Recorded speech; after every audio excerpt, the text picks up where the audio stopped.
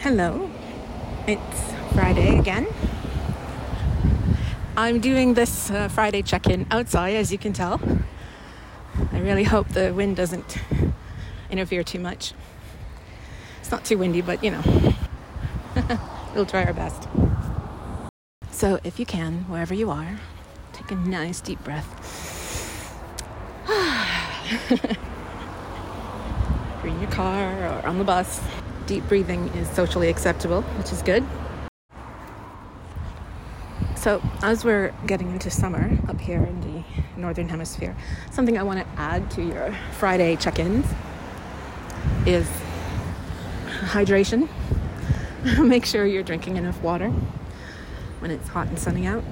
We can forget this really easily. We can become dehydrated really easily. So try to just drink plain water.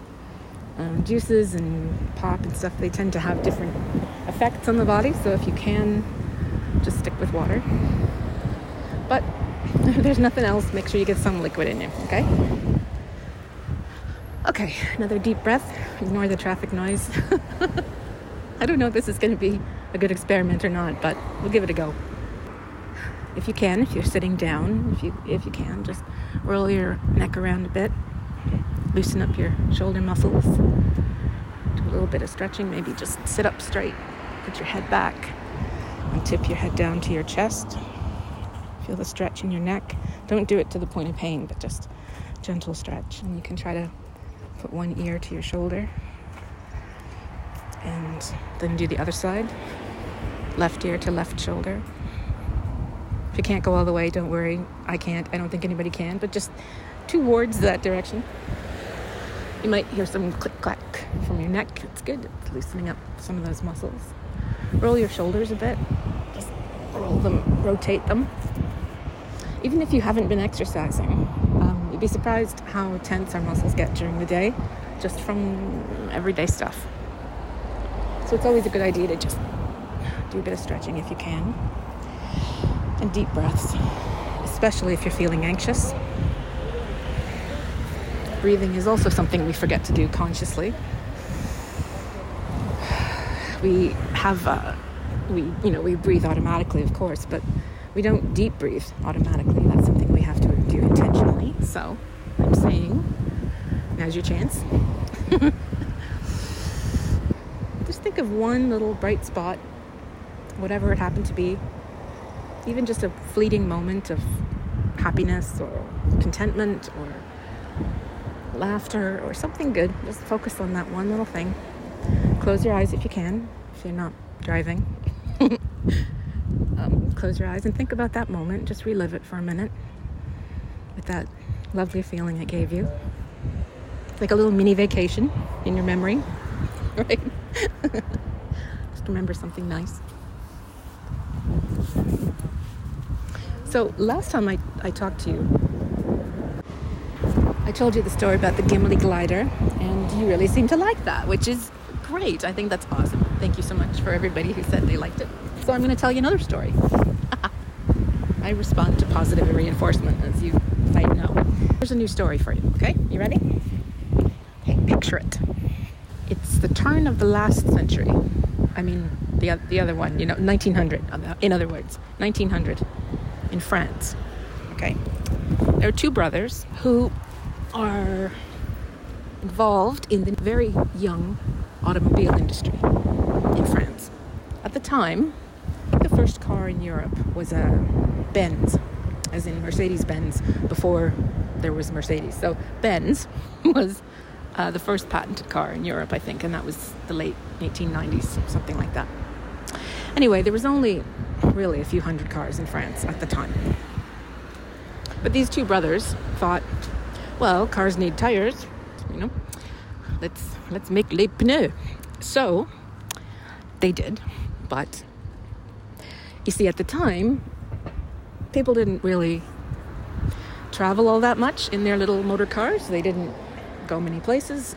There weren't that many, and the tires didn't wear out that often. So the brothers were thinking, well, what are we going to do about this? This is a problem. The tires on the cars just last too long, and we can't replace them fast enough to make any money. So they thought, hey, j'ai une idée. That's what one brother probably said to the other. I have an idea. Let's make a guidebook for the local area, but not too local, like far-flung, a few hundred miles, kilometers, whatever. And we will tell people about, we'll give them maps, we'll give them guides to where the petrol stations are, gas stations, I should say. You know what I'm talking about. Hotels, places to eat, things like that. And we'll give them this guidebook for free and say, there's this great attraction out there and, 200 kilometers from here. You should go. Take the wife, take the kids, have fun, right? And if they go to these places, this is what the brothers thought. Haha, very clever. They'll wear out their tires. And they'll have to come to us, right? For more tires. I mean, quelle bonne idée, right? What a good idea. So they did this. They created this little guide. It was a little red book, and they gave it out for free to motorists. And in it was a wealth of information. It was so good, in fact, that during World War II, I'm jumping ahead, as I am wont to do, but you just listen. In World War II, they had to stop the production because the maps were too good. They didn't want the maps of France. And I don't know, they probably had maps of other countries in Europe, neighboring countries too. They didn't want the maps falling into the wrong hands. So they had to cease production.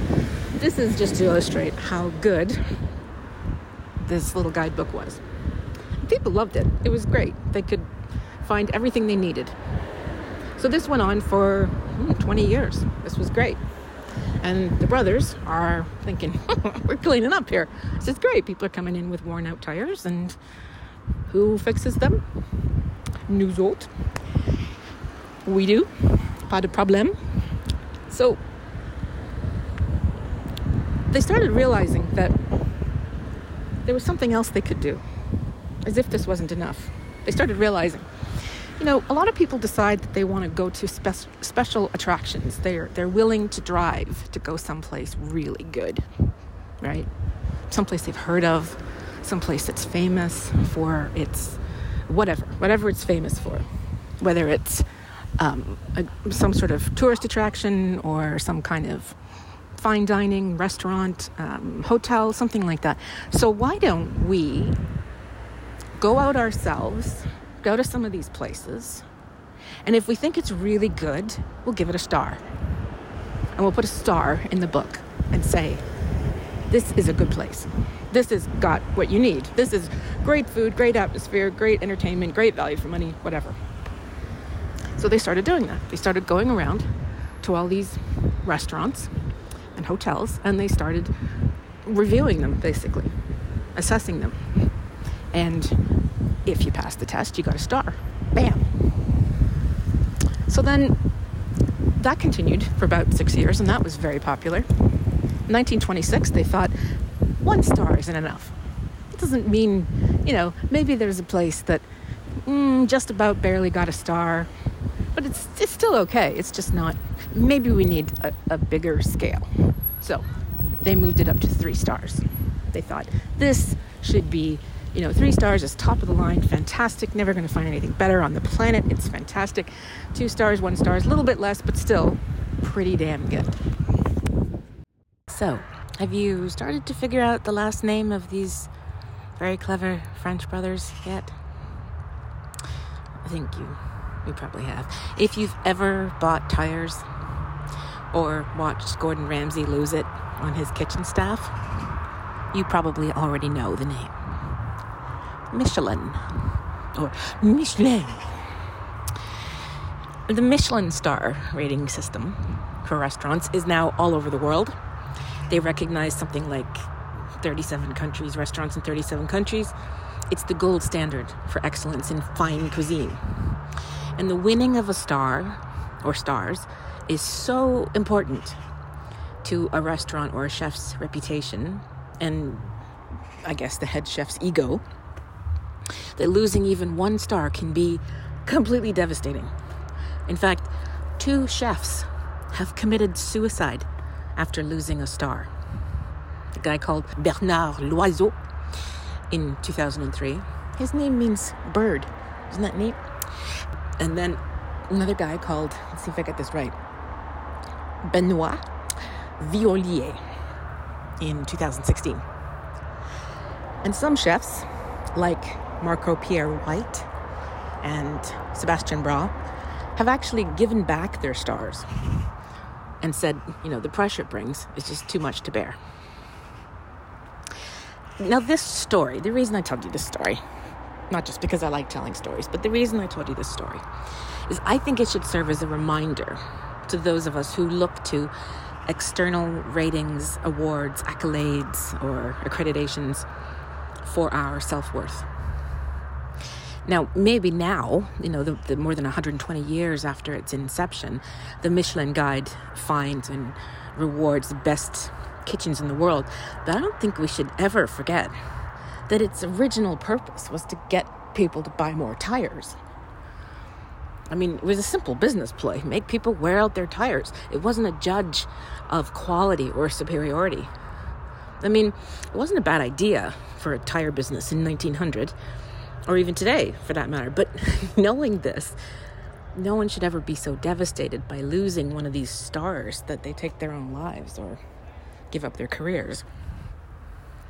So if you think that you're less than because you haven't won awards or been given some kind of gold star, or especially if you were in the running for some prize or other and you didn't win, just think about the fancy pants Michelin Guide to these shishi restaurants and remember where it started as a way to sell more tires. Always consider the source if you're looking for outside approval and what their motives might be. Don't let anyone's opinion of you matter more than your own. So that's it for this week.